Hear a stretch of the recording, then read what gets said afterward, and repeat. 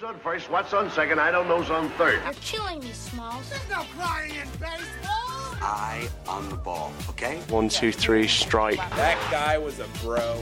And his name is Dan Ugly. Let's go Bucks. No, you were calling me weird. God bless America. God bless the Queen. Hello and welcome to a new episode of The Top Step. I am Steve Miller alongside over Zoom Paul Fritchner in Cincinnati, who is reeling from yet another Bengals loss. Paul, happy Sunday. How are you? Well, Steve, it was an absolutely miserable way for the Bengals to lose yet again. Joe Burrow leads a spectacular drive down the field, but Cody Parkey for the Browns misses the extra point. Bengals cover the 3.5. So at least there's a bittersweet ending for the Bengals, who just continue to cover the spread, but cannot seem to win a one-score game to save their life. It is remarkable that the Bengals have won against the spread. What are they, 6-1 now? 6-1 now. 6-1 for the season. And Paul, you are very closely aware of the spread because you're attuned to the industry of sports betting. And if you haven't heard Paul's podcast about sports betting in the state of Ohio, I'll plug it right now. I tell Paul he's an absolute scholar when it comes to these sorts of matters of sports interest. And he interviewed a couple really knowledgeable people in Ohio and kind of got to the bottom of that. But right now in baseball, we're in the middle of an exciting World Series. It's Sunday. The Tampa Bay Rays and Los Angeles Dodgers are tied 2-2. Game 5 tonight. Very exciting game last night. Steve, what happened in Game 4 last night? Oh, boy. Paul's not going to let me. Particularly from the 6th inning on. What happened? I heard it was really exciting. I was in a deep slumber, I'll tell you that much. In your defense, you had to get up early. Yeah, I had a long day Saturday. I went to Shenandoah National Park. It was a great day. But these games, they start at 8 p.m. Eastern time, and they go for a while. There's lots of commercials and pitching changes during the World Series. So, yeah, I think it was like 11 when I went to bed, and it was still in like the 6th inning or so. I missed all the excitement that was the Tampa Bay Rays coming back, and it was Brett Phillips, previously unknown to the baseball world, who hit a thrilling walk-off. What was it? A walk-off single, technically. Yeah, I guess they scored a single with an error.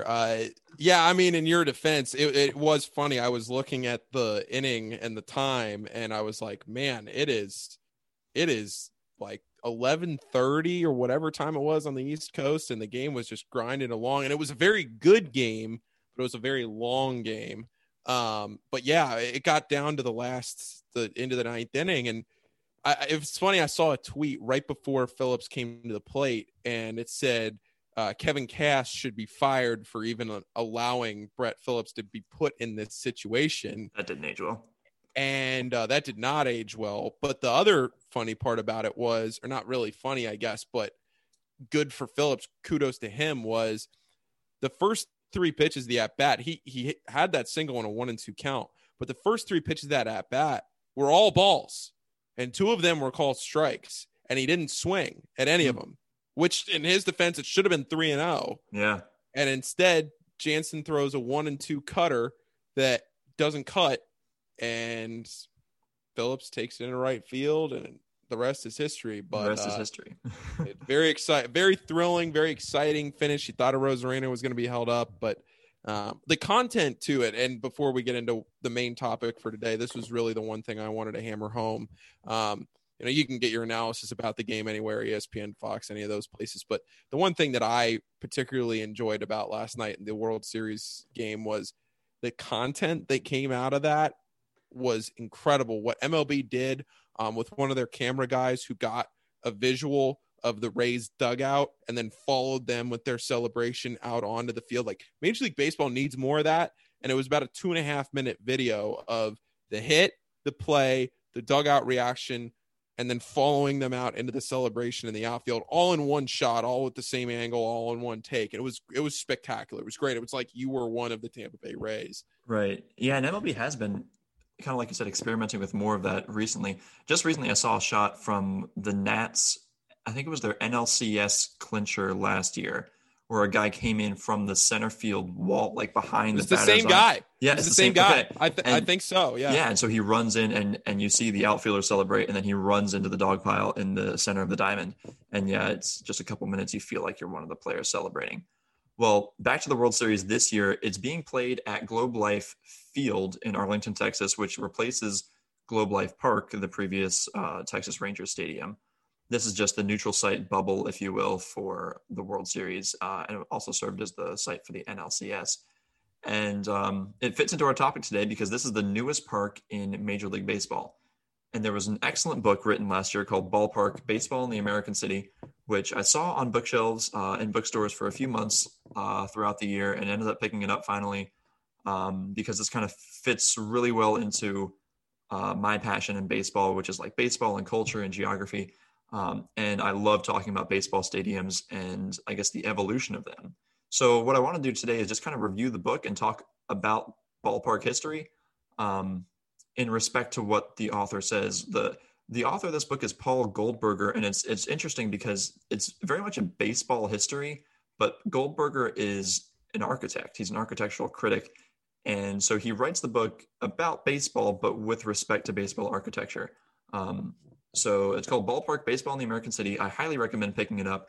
And even if you don't want to read the whole thing, because it is lengthy, it's over 300 pages and it's dense. Can't be having that. Yeah, I know Paul's not exactly a literary connoisseur over here, and honestly, I'm not either. I don't read fast, but this is such a rich book, and it's a good reference book too. You can pick it up and read parts of it and be just as entertained. But even if you don't want to sit down and read even a chapter, I do recommend reading the prologue, because the prologue is only a few pages, and it really is like a poetic summary to his entire book.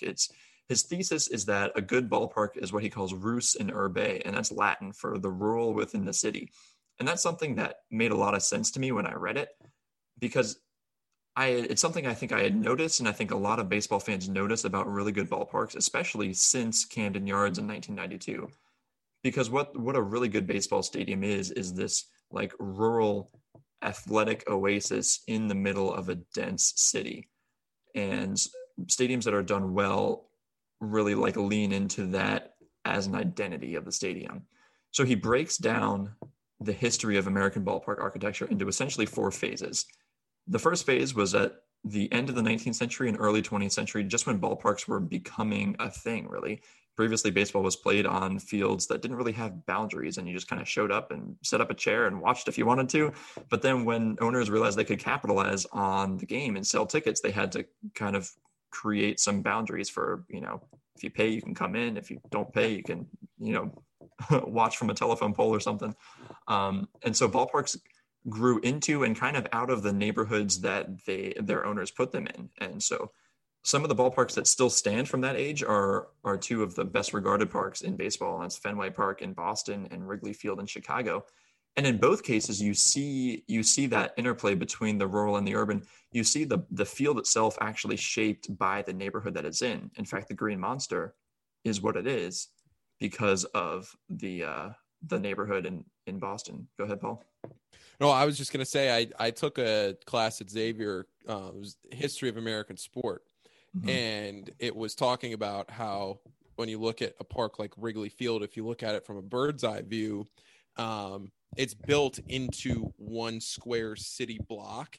And I went to Wrigley Field for the first time over the summer, and I noticed that. I noticed how it's a square block, but the way that Wrigley is shaped, it's built into just that one, so that the neighborhoods and the surrounding streets and everything, nothing is really out of sync. It just takes up one block, and that's the stadium. Whereas you don't really see that too much anymore with the way stadiums are built. The surrounding area is built around the stadium, whereas back then the stadium was built within the surrounding area. But that's just one little bit and little nugget, like you said, between Fenway and Wrigley from back then, that they're so strictly built within those blocks. Right, absolutely. And that plays into Goldberger's thesis. Baseball really is an urban sport, and it's the most urban of all the major sports that are played in America. But what inevitably happened in the middle of the 20th century, as more Americans had leisure time, got automobiles, transportation was just much more fluid. In the especially post-World War II era, there was this suburbanization that essentially took over America. And a lot of the focus of population and infrastructure shifted away from the cities. And with it, so did leisure. And a lot of times you would see these multi-use stadiums be built, both in location and for utilitarian purposes outside of cities. I mean, most of our East Coast teams, I guess, played outside cities. Look at Memorial Stadium in Baltimore. There was Veterans Stadium in Philadelphia, Three Rivers in Pittsburgh. Like all sorts of multi-use outside the downtown area stadiums were built. And it really kind of took the nostalgia, I guess, away from the urban part of baseball itself. And baseball just became like one of another sport that was played in a city.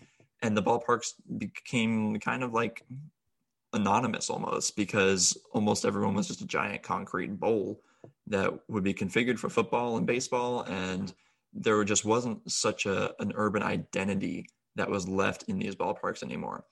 But that was something cool about a stadium like RFK downtown in DC, which was a little bit, well, RFK was pretty centrally located. More downtown. Centrally than the others, yeah. But it was FedEx Field. Right. But that's ironic and true.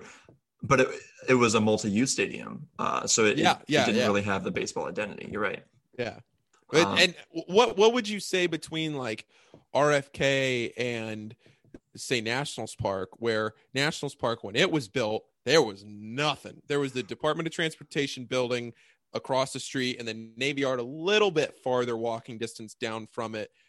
But there was nothing in Southeast where Nationals Park was. And now it's blossomed into this huge cultural kind of epicenter down there along the Anacostia River. Absolutely right. And Nationals Park is a fascinating case study. DC is an interesting city in general because it's so different.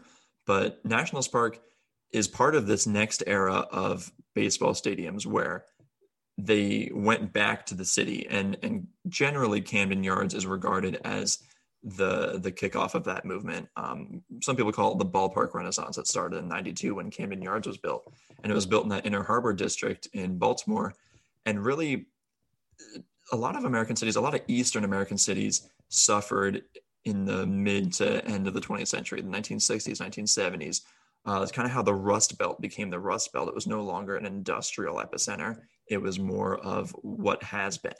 And baseball kind of helped the re-urbanization, as you suggest, to kind of get people, especially younger people, back into the cities and get people downtown again and facilitate more of that culture.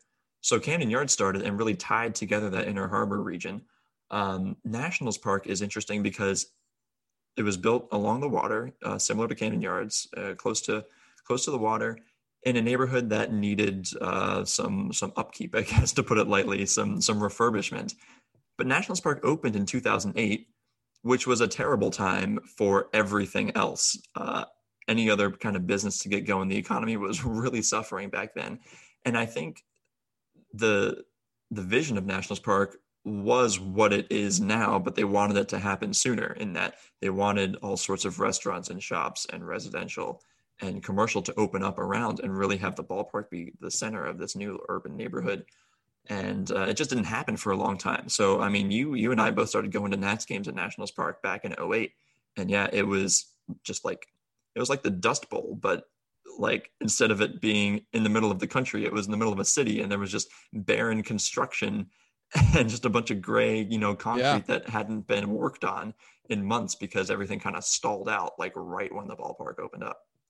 Yeah. And now it's turned into hotels, the salt lines across the street. There's all those different bars and restaurants and things that you can do that are down along the waterway there. So it's turned into something really nice. Right. And a lot of baseball teams opened up stadiums in that probably 30-ish year span, really even a 20-year span between 92 and I guess 2012. It's a 20-year span. So Camden Yards opened up in 92. I'll just kind of hit the highlights here. So PNC Park in Pittsburgh was in the early 2000s, I think 2001. And then Petco Park in San Diego, Citizens Bank Park were both around 2004. Great American here in Cincinnati. Great American. 03, yeah. So really in that span of about 20 years, Nationals Park was 2008. And then really the last great, I'd say, of these parks was Target Field in Minnesota that opened up in 2010. And I remember the big discussion about Target Field was that it was outside in Minnesota, that they weren't playing inside, especially if you were going to have playoffs and things that stretch in November. You're going to be playing in sub-freezing temperatures. Right. Yeah. And the beauty of an outdoor ballpark is, what Goldberger suggests is that you kind of get that rural feel. You get this kind of unconstrained, athletic playing field. And when you put a roof over top of it, it just kind of degrades, or even in some cases like negates that feeling. So it worked really well. Target Field is a little bit reminiscent actually of Camden Yards, where you kind of have the city street that moves into that right field area. In Target Field, they have a flag court just like they do in Baltimore. Baltimore, I think, does it the best, where Utah Street really is like a city street that runs between the Baltimore and Ohio Railroad warehouse and the field itself. And they just kind of turn it into a part of the ballpark when the game's going on. Yeah. And it really is that sense of the urban kind of invading the space of the rural. The B&O warehouse, though, was a large discussion. Well, Camden Yards was almost an entire chapter in this book, as it should be, because it just kind of kicked off this movement. But the discussion of the Baltimore and Ohio warehouse was interesting because the original architects of Camden Yards kind of saw it as an obstacle. And then there were some people in the camp of like, oh, we need to keep it. We need to, like, it's a historic building. We can't just tear it down for the sake of the baseball stadium. And once everybody kind of agreed to make it part of the architecture of the stadium itself, they really saw it as a gift to really tie together the Inner Harbor neighborhood to baseball. And now I think most people agree Camden Yards is one of the probably top 5, if not top 1 or 2 ballparks in the country. And the backdrop of the warehouse is absolutely iconic. And it's probably the most iconic thing about baseball now in Baltimore. And it was almost a mistake that it even happened, or it just wasn't so much planned when they originally got the site of the stadium. But yeah, Camden Yards is definitely one of the gems of that movement. And you see other stadiums using the city's existing infrastructure. I think San Diego honestly does it the best with the Western Metal Supply Company building, because it's even closer to the field than the warehouse is in Baltimore. The side of this building is literally like the left field foul pole in San Diego. So the great part about that is you can see when the ball is a fair ball, the way it bounces. Right. That's how they can figure out if it's a fair or foul ball. Yeah, exactly. And you see all the time, because it's right on the line there, so many home runs get hit into the warehouse. And in reflecting of my own opinions of stadiums, for a long time I've thought Petco Park was the best stadium in baseball, and I've only been to about half of them, so I'm by no means the foremost opinion on the subject. But I do think I had a sense of this when I kind of determined for myself that Petco was the best. But really reading this book and understanding it's that interplay, that invasion of the rural into the urban, and then the other way around, that really makes a stadium great. And we see that really well done in Baltimore and in San Diego.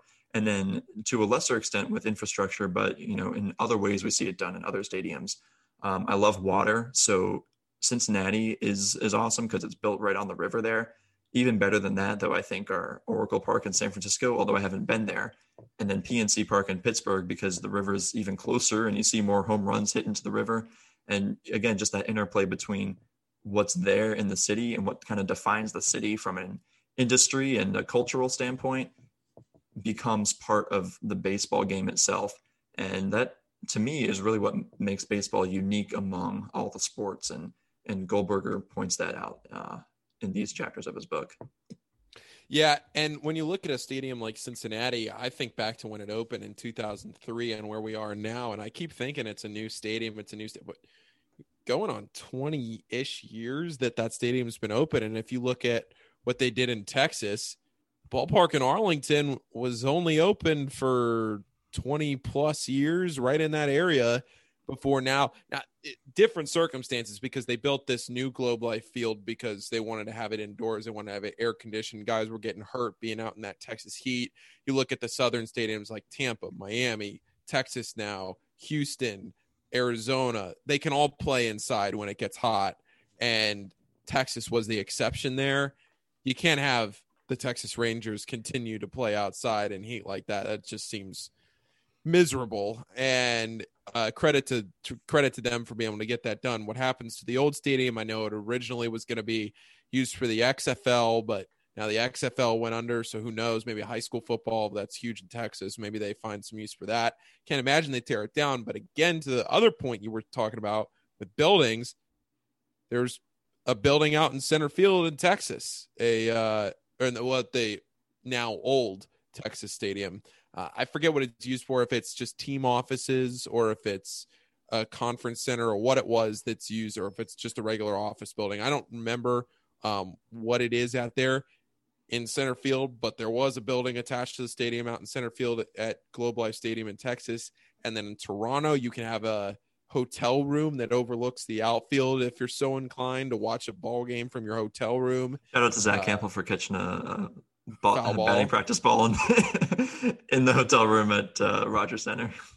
Yeah. And I'm sure I'm forgetting something somewhere, but or like Wrigley has the rooftops of the apartment buildings. Now that's just a credit to the design of the way the stadium and again the blocks and the streets and everything and the way it worked out, but still the architecture and the surrounding area plays into the environment of how the baseball game is viewed.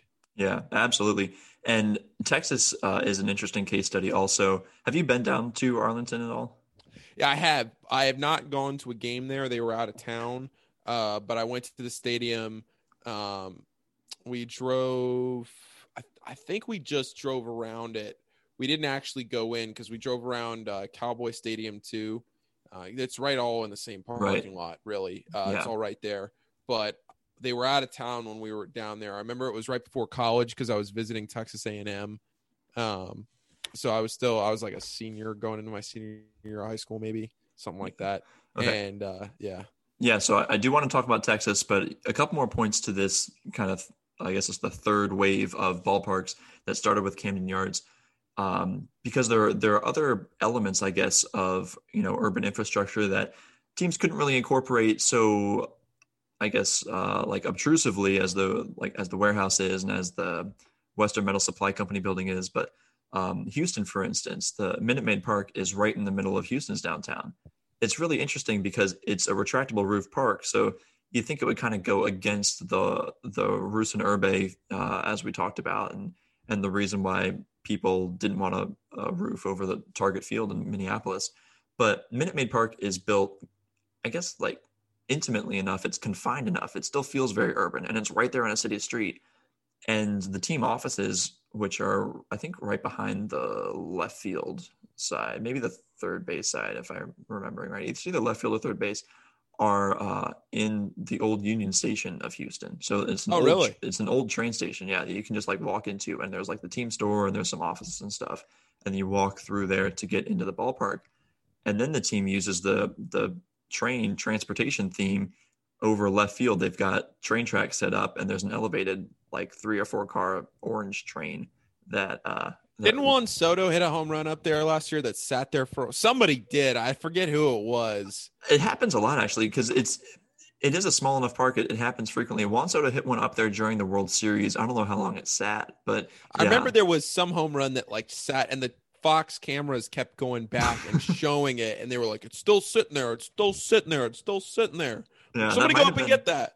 That might have been Juan Soto's, because he hit one, I think it was game 1 of the World Series last year. But that would have been opposite field. Yeah, wouldn't put it past him, though. Yeah, he did hit one up there, because, I mean, he's a strong boy. By the way, it's his 22nd birthday today, apparently. I saw that on Twitter. What are we doing with our lives? That's a great question. I wonder this. I don't want to speak for you. You're actually doing something. I haven't done anything in a while, but when they show these guys' ages during the World Series, like, 23 years old, playoff debut, oh my gosh. I'm a has-been, Paul. Yeah, well, has-been for me would mean I ever was, and I'm not sure that would be a thing. That's fair. All right.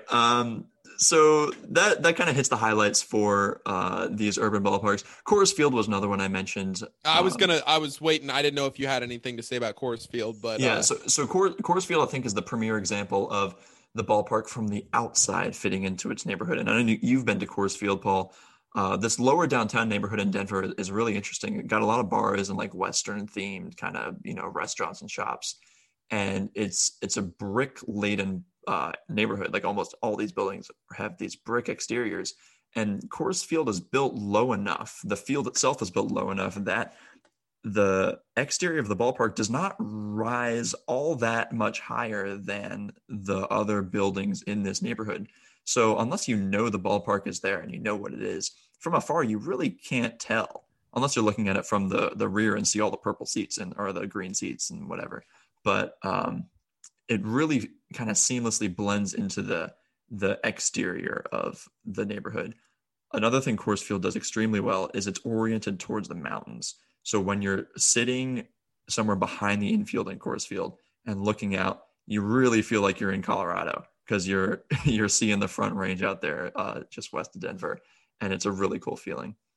Yeah, I was looking at the list of major league stadiums that I've been to. I thought I had been to a lot more than I have, but again, it's kind of like Texas where I've been to them, but the team has been out of town. But I've seen Coors Field a game. I've been to Coors, Safeco, Camden, Nationals Park, Great American. That's only 5. Wrigley was Corona. They were playing actually in the stadium, but because there were guys outside waiting for home runs and stuff. They were, I think, playing the White Sox, but again, couldn't go to a game. Texas couldn't go to a game. Petco couldn't go to a game. Well, I mean, it was in the winter, so no season going on. Petco and maybe a couple others up Fenway,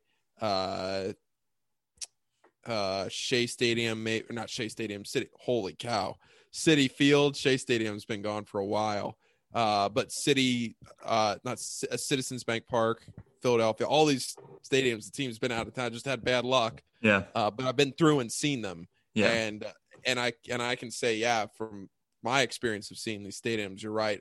What he describes and the way that these stadiums try to emulate the culture. And that's the thing too, that I think is nice about baseball and the stadiums. And I guess you could say it for any sport, but baseball more so than like basketball, where it's inside and the arena is inside, and football where the field is the same. And baseball gives you that unique flavor where, or, hockey too, being inside. Baseball allows you to be unique because there's no set dimensions, so you can do whatever you want with the stadium. If you want to build the outside or the outfield seats high so that you can put a roof over your head, sure, go ahead and do it. If you want to space everything out and don't have a ton of outfield seats, cool.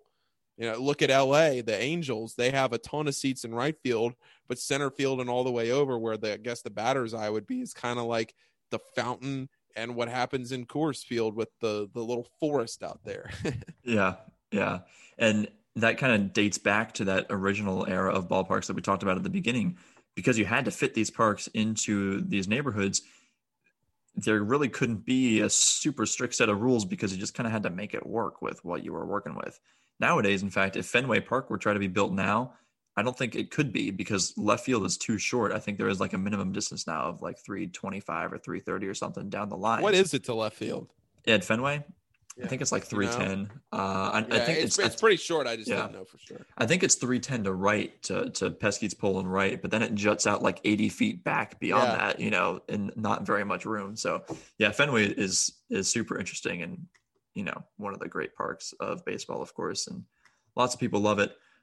So the next era of ballparks, actually, before we get into the next era, I do want to talk about Miami, because Marlins Park does not really fit into anything, as evidenced by the look of it. If you ever have the privilege of going to a Marlins game, and I've only been to one in 2012, right before it opened, I went to one of the exhibition games against the Yankees. Walking into the little Havana neighborhood and just looking at Marlins Park, it looks like an alien spacecraft has descended upon like a small Hispanic neighborhood and just like it's sitting there. It's like Arrival, the movie. You ever see that? Where, Amy Adams is the language translator. Yep. And the spaceship is just like sitting there. That's what Marlins Park looks like. Just like so out of place. Once you're in it, it's a little bit better because there's more of the Miami vibe and you see the Miami skyline through the windows in left field. But it's a modern ballpark. It got a lot of the modern amenities of these new urban ballparks that we described. It kind of ties into the city because you see the skyline out there. It fits with the Miami culture, I guess. Jeter has changed a lot of what's in the park in the last 2 years, but like the home run fountain that was just very like Art Deco Miami, when that was Whatever there. happened to that? I mean, I know it's gone, but Right. sold, or Jeter didn't like Marlins it. man have it in his backyard. I wish, that'd be hilarious. The Jeter Sherman administration took it down, and they're reconstructing it outside the stadium. So it's going to be there on site, but it's just not going to be in the stadium. Why not keep it inside? What was their deal with that? Because it was an eyesore. Most people didn't like it, I don't think. I didn't like it. You didn't like it? No. And I mean, I'm not a Miamian, so I don't feel like I deserve a say in that. But from a watching on TV aesthetic, I did not like it. The little dolphin on the little thing. It was not a dolphin. It was a marlin. Or sorry, I'm thinking Miami Dolphins. Yes, the Marlin. Yes, but no, it did kind of look like NFL Sunday. I got a lot of. Well, what's funny is that a lot of people think FP Santangelo calls it the Pinocchio dolphin because it's a little more rounded than a marlin, so it does kind of resemble a dolphin a little bit. Anyway, they're constructing that outside the park. So, yeah, Marlins Park is mentioned in the book. He calls it Miami Modern. It's different. It doesn't really fit into the new urban ballparks. And it doesn't really fit into this next age of ballparks that we kind of started talking about with Texas. And then the other one that is kind of part of this new wave is SunTrust Park in Atlanta. And so there's really only two. So Goldberger is a little bit wary. Truist. No. Sorry, you're right. Truist. SunTrust, I think, became Truist or was bought out. There was like a merger or something. Yeah. I used to be a proud member of the SunTrust institution, so I got the whole letter on the merger. Oh, excellent. That's the only reason I know. Thanks for keeping me straight. Side note on that, I just saw for the first time yesterday a brick and mortar guaranteed rate insurance building, which is the sponsor of the White Sox Stadium now, formerly U.S. Cellular Field. Yep. And I think, was there another one? I don't remember, but it just recently became called Guaranteed Rate Insurance Field, which I think is probably the ugliest of the corporate names in baseball right now. Yeah, I'm trying to think of any other ones that could outdo it, but Guaranteed Rate Field comes to mind as number one. Yeah, it sounds like a bizarro like college bowl game, honestly. Well, even in San Francisco, it got changed to Oracle Park, but Oracle's kind of cool. And Seattle's was changed from Safeco to T-Mobile, and I like Safeco better because it's more of a niche company, I guess. T-Mobile everyone knows about, so that's like kind of impersonal. Like Petco, I will never see a Petco store and not think of the Padres. I never heard of Safeco Insurance without thinking of the Mariners. I have T-Mobile insurance or T-Mobile coverage, and I when I look at my cell phone, I do not think of the Mariners now. So didn't work. Sorry. Anyway, so there's this new wave of ballparks, and again, Goldberg is wary of calling it a wave because it's only been two, and he doesn't like it. Is Globe Life Field in Arlington, Texas, where the Rangers play, and Truist Park in Atlanta, and these ballparks have been built as the focal pieces of suburban but like urban style neighborhoods where they want restaurants and bars and casinos and entertainments, like concert venues and some corporate offices built up in this kind of like baseball centered theme park is how he describes it outside the city. For instance, Atlantis is in Cobb County, which is, I think it's about 17 miles outside the city center of Atlanta. Yeah, it's not right downtown at all. Right. The Rangers are on the same site as their old stadium, but now it's part of this more developed neighborhood. And the biggest reason why Goldberger doesn't like this is much more nuanced than just the transportation issue, which is an issue, but it fits back into the whole Rus and Urbe thing. So he argues that a ballpark is already a simulacrum of a city, meaning that you have the organization of the stands. You have the amenities, you have the restaurants and the bars and the standing room places where you can watch the game. You have museums in these ballparks. And you kind of have the, unanticipated, uncontrolled nature of the crowd themselves that kind of mimics the population of a city. You kind of get a mix of everything. You've got, within the scope of what people can afford baseball, but you have like rich and poor, you have all sorts of races, you have all sorts of occupations, just a wonderful like diversity of people watching the game. And so the ballpark itself is already like a type of city, just a miniature city within the city. So making the ballpark the centerpiece of another simulacrum of a city of another controlled neighborhood of restaurants and whatever outside the city is kind of redundant and kind of undermines what the ballpark already is in itself. And so you just kind of get this like ironic impersonality, I guess, of a ballpark within a neighborhood outside the city, because it undercuts really what baseball has done in the history of America, as it kind of mimics American history with its waves and the architecture that it uses. And it just doesn't feel like baseball when you have to travel 17 miles outside a city and you're in this very like controlled, sterile setting, I guess, with all this new shiny stuff, you know, restaurants and bars and whatever. And then you're going into a ballpark. It's like, it's this weird suburban, but not really. Like it doesn't want to be, it wants to be urban, but it just wasn't, if that makes sense. Yeah. Yeah. Are there any new stadiums besides Oakland that are due to be built? And even Oakland hasn't gotten finalized yet, to my knowledge. Maybe they have. I know they've been talking and it was close. I don't think it's finalized yet, but it could be. Right. I'm trying to think if any team is due for a new stadium. I can't think of one off the top of my head. Everybody's pretty settled. Oakland has I think had a couple deals or designs where they were pretty close, like you mentioned. I don't think anything's finalized right now. And the Coliseum is really the last of the dual use football, baseball stadiums that's still in use. And especially at this point, now that Miami's gone and in their own place. Right. The only other one that might happen, I guess, is Tampa. They're trying to figure out what to do with the Rays, especially now that they're good. Yeah. It's hard to take a contender out from their city. There was a weird deal before a couple of years ago where they thought about moving into Montreal for like half of a season and having like a dual use team. But I don't think they're going to do that. There was a deal for a stadium, but that fell through.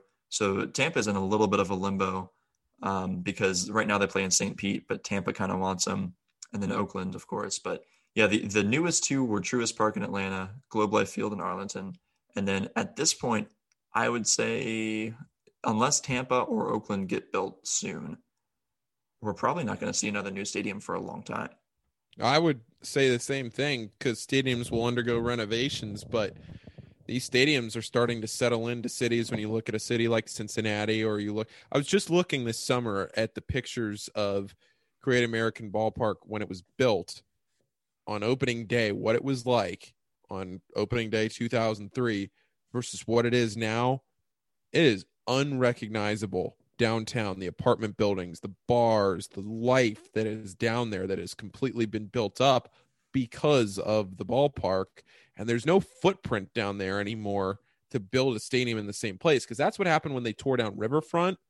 They tore down I guess it was Synergy at the very end, but Synergy, Riverfront, same physical structure, just different naming rights.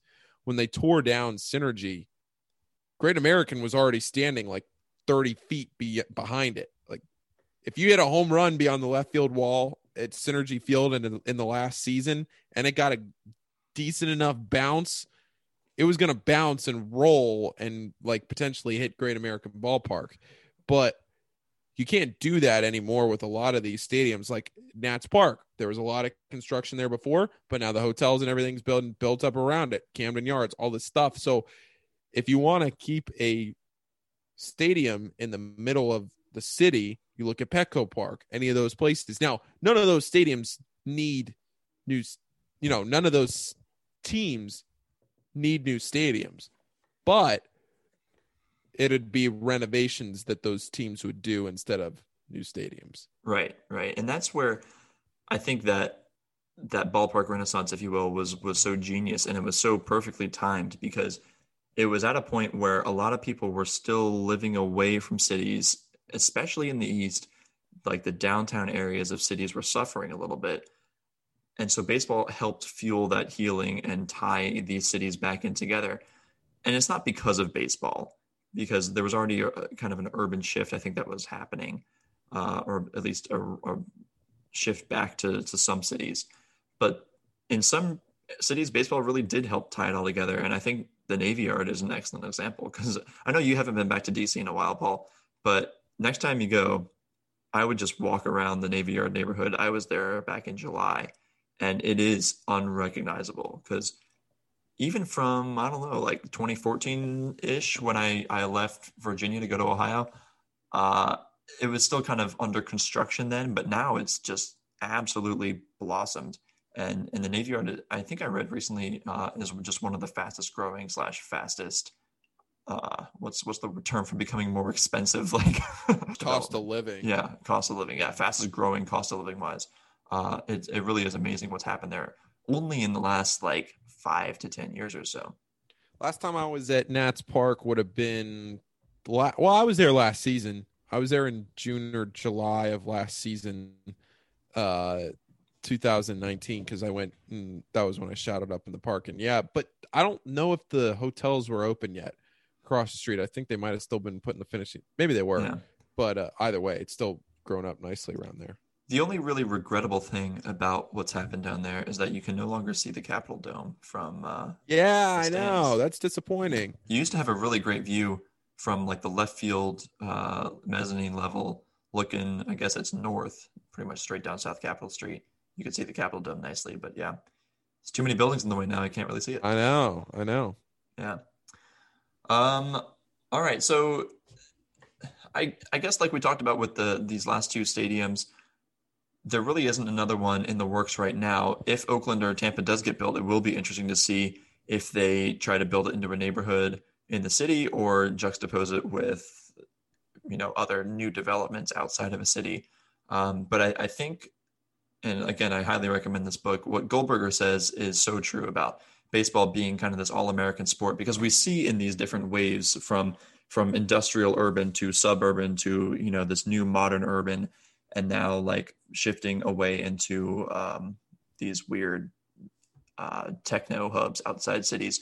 Baseball does kind of mimic American history in these unique ways and the movement of the locus of civilization. So it really is a great reflection. The whole book is a great reflection on American history in respect to baseball. And of course, there's lots of baseball anecdotes throughout. So if you really want to know the background of any major league ballpark, there's something in here for you.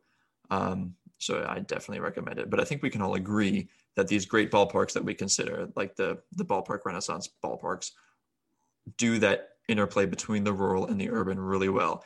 And they, no doubt, yeah, and they lean into the specific features of their city that makes their city great. Think about San Francisco on the water, the mountains, like we said in Denver, the trains in Houston, the warehouse in the harbor in Baltimore.